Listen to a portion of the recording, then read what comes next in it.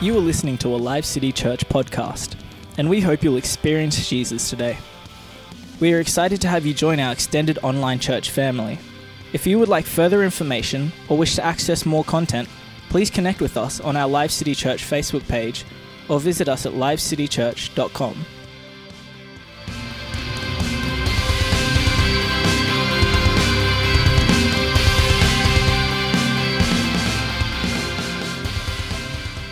Well, it's my turn today, and let's get started, shall we? So, Proverbs 4, verse 25. Let your eyes look straight ahead. Fix your gaze directly before you. So I was driving behind a military convoy recently, and I noticed the sign at the back said driver under instruction, and it just got me thinking. I was intrigued, so I did a little bit of digging, and this is going to be a product of that. So I love like a visual prompt, and then I just sit on that, and then God does something with it. So I pray that this speaks to somebody today, and here we go. So the word driver, well, we just think it's like, I've got a learner driver, I've got a P-plate driver, we've got two open drivers, and but the word driver was actually used as a military rank way back in the British Army during World War II. And so it was actually equivalent to the rank of a private, i.e. the lowest rank. So and it was used in the Royal Artillery for the men who drove the teams of horses which pulled the guns. So I don't know if I would put my lowest rank person in charge of all of that artillery, but, that was their decision. So the word driver was actually phased out as a military term in the First World War. Today, they are called motor transport operators, and are primarily responsible for supervising or operating wheel vehicles to transport personnel, people, and cargo. They are the backbone of the Army support and sustainment structure, providing advanced mobility on and off the battlefield. In addition to doing all of the driving and all of that, they manage the loading and uploading of people and cargo. They're tasked with using defense techniques to protect the convoys, managing, correcting any malfunctions with their vehicles. They oversee the safety not only of their vehicle, but the cargo, the personnel, the passengers. And it's up to them, the driver, to make sure that the operation goes smoothly from start to finish. So their responsibilities don't just start when the cargo is loaded or even delivered. It begins way before that. It begins with the vehicle they were responsible for. It begins with the orders that they are given. It begins way before the physical cargo or the people even come in front of them. So consider this for a minute. The driver, although fairly low in rank, is solely responsible for the safety of the cargo, the loading of the cargo, and getting the cargo to its destination safely. Can I say that their worth isn't in who they are or even in the title that they hold, but their worth is in who or what they carry?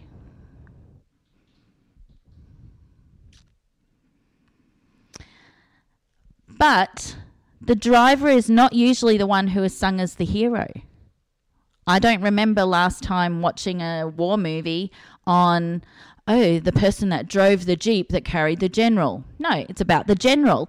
It's about, carrying their precious cargo to the front line. It's not usually about the person who's actually responsible for getting them there.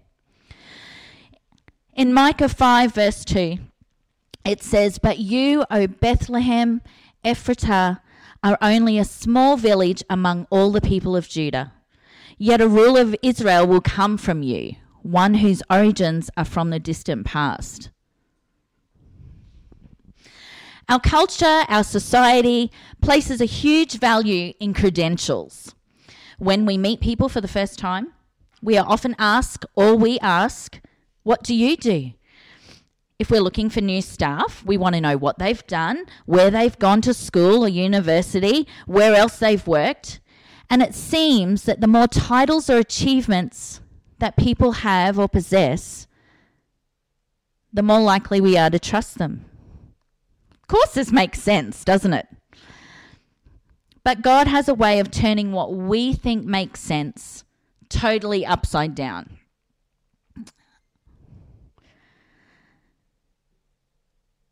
Kyle Idleman, in 2015, reflected on how many Christians avoid taking an active hand in ministry because they feel unqualified. Yep. It might seem like I'm looking straight at a camera, but I'm looking straight at you. However, he states that God doesn't need us to be qualified. We've heard it time and time again. God doesn't need us to be qualified. He needs us to be willing. He writes, what's the past burden that you're still carrying? Is it adultery? Go and talk to David, the king. Is it lying, deception? Abraham and Isaac knew a little bit about that. A sordid past? God chose Rahab, a prostitute, to be part of Jesus's genealogy. Do you have anger or temper issues? James and John fit into God's plan somehow. So maybe it's your turn.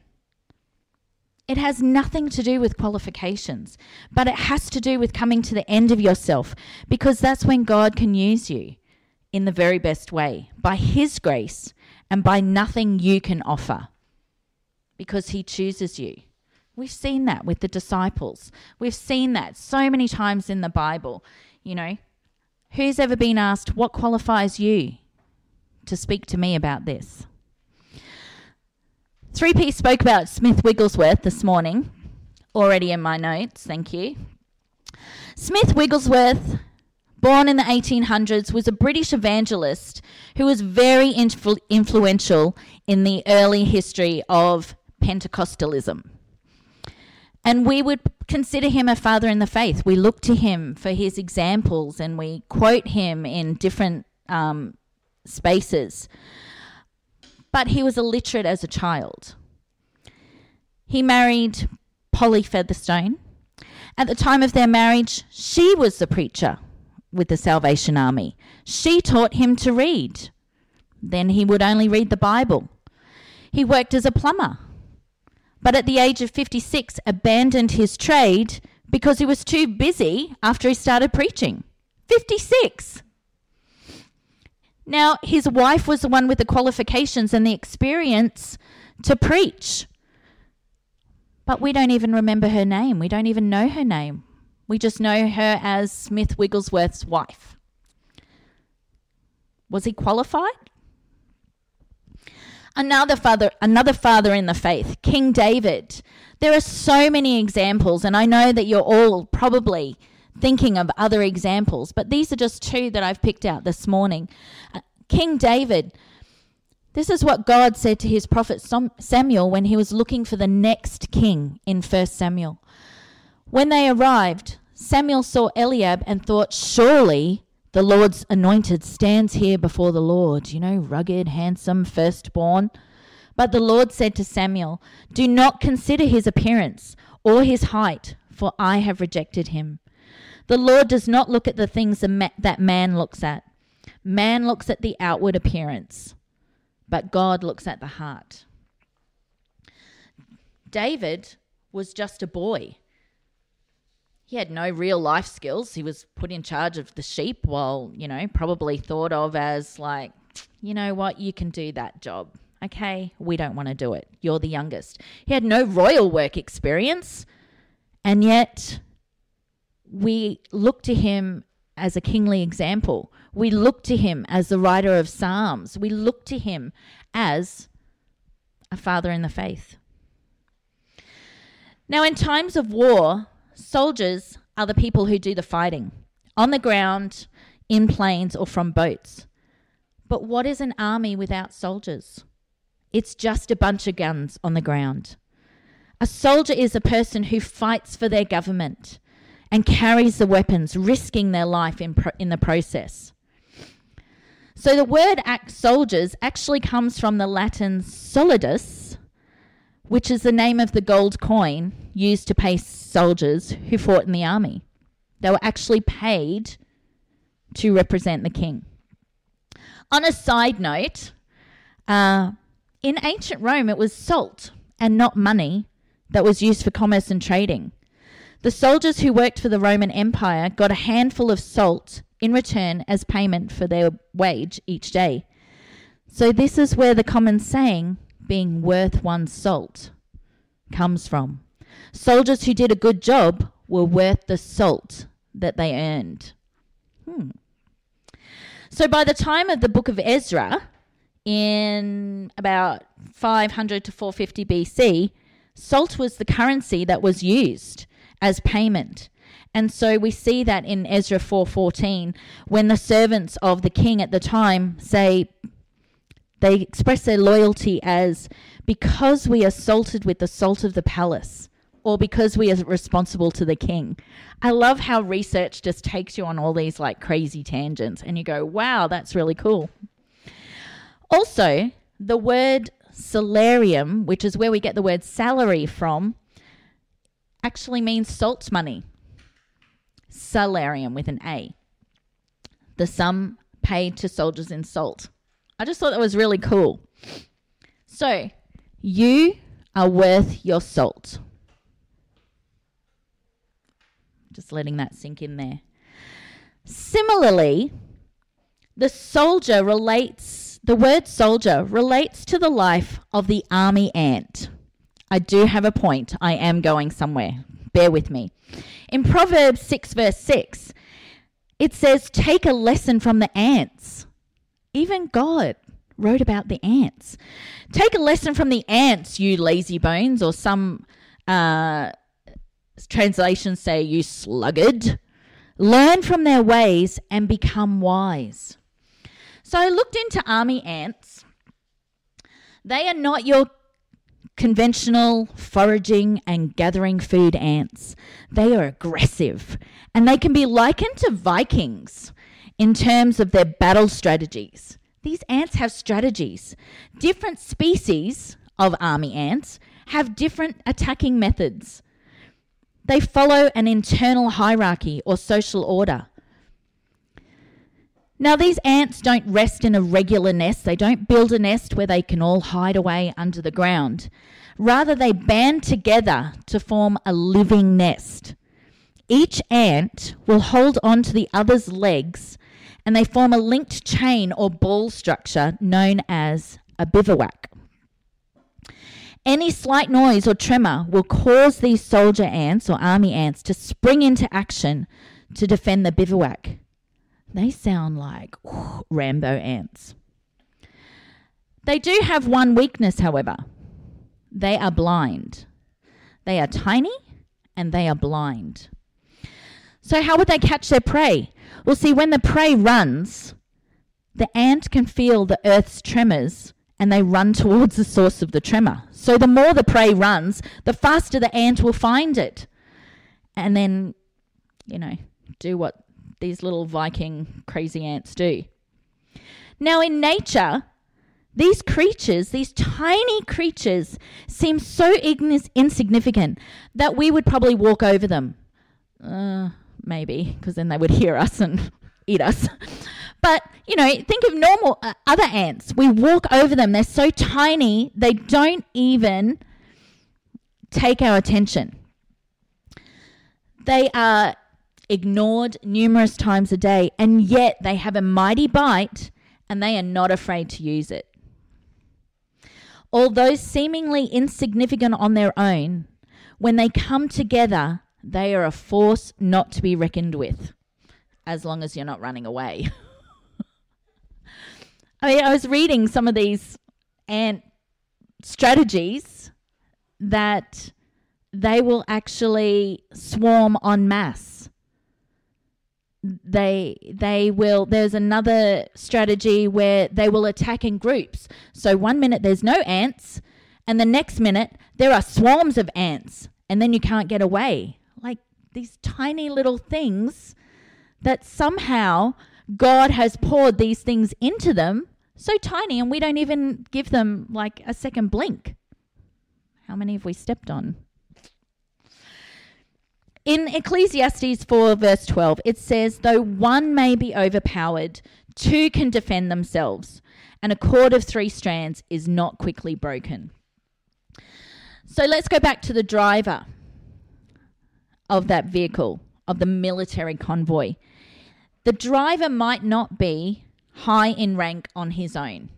If anything, we have seen that he's most likely not even high in rank, very low. But when he is in that driver's seat, he is under the full authority of the sovereign he serves.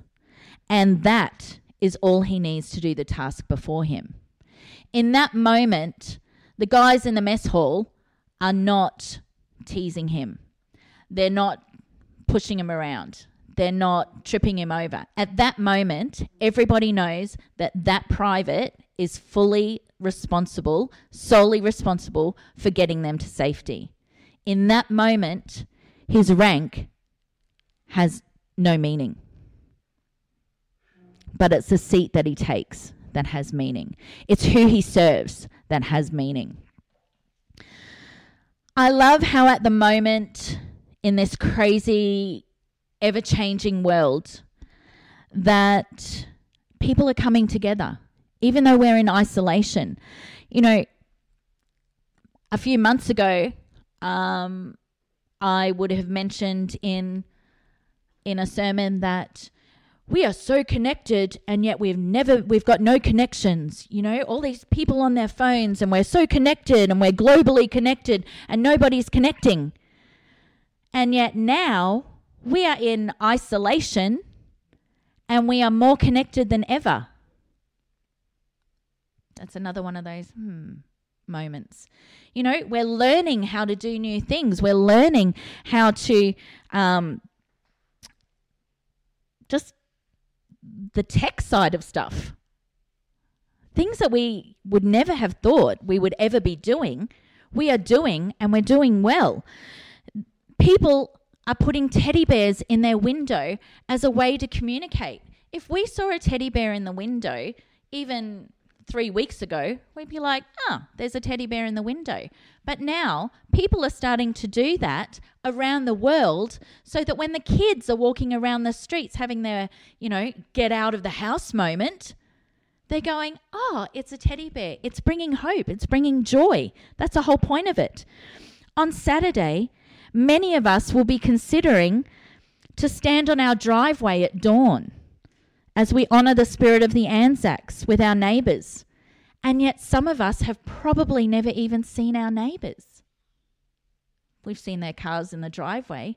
But on Saturday, there will be a camaraderie as we all stand together because that choice was taken away from us to be able to go and share it side by side with somebody. Dance lessons, piano lessons, all types of lessons, school lessons are being conducted through online platforms like Zoom. And how cool is Zoom? All of these things. And we are so fortunate that this happened. I've seen those memes where it says, aren't you glad that this happened now when we've all got smartphones and not our old Nokias? We can talk to people. We can, look at their face and not, some of us had those Nokias. We can still feel connected over various distances. So,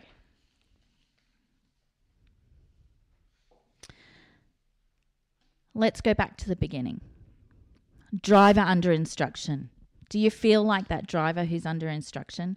Do you feel like you haven't got a high rank, that you'll never be anything in the kingdom? I'm telling you, it matters not your rank. We started with Proverbs. Fix your gaze directly in front of you. Let your eyes look straight ahead. When that driver is under instruction, under his orders, it matters not what is happening on the road, because he knows he has got full authority to drive where he needs to drive, no matter the conditions of the terrain he's on. Stay connected. Your rank or your size, just like that ant, you might feel like you're little in the kingdom, but your rank or your size does not define your worth. What you carry inside you, what you carry with you, defines who you are in the kingdom. So if God's given you a crazy, like, I want you to do this kind of thing, and you're saying, I beg your pardon, I am too little. God's like, this is why I've planted something big in you. I'm going to finish with this one last scripture.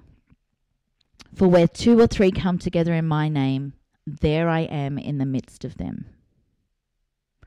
Where we come together, how we come together these days is not the issue. The fact that we are coming together is the issue. So can I encourage you, take what you're carrying. Maybe this week reflect on, what exactly is it that I'm carrying? Ask God. He's just waiting to let you know exactly what it is. And you are worth the salt. Amen. Thank you for joining Life City Church, and we hope that you were blessed and inspired by today's message. If this ministry has made an impact on your life, we'd love to hear from you. Please drop us a line and share your story at thanks@lifecitychurch.com or email us your prayer needs at prayer@lifecitychurch.com. We'd love to connect with you and hear more about your story. If you love the ministry of Life City Church, you can make a financial gift to help us spread the good news of Jesus by going to lifecitychurch.com and clicking the Giving tab. We hope today's message has spoken into your life and look forward to your next visit.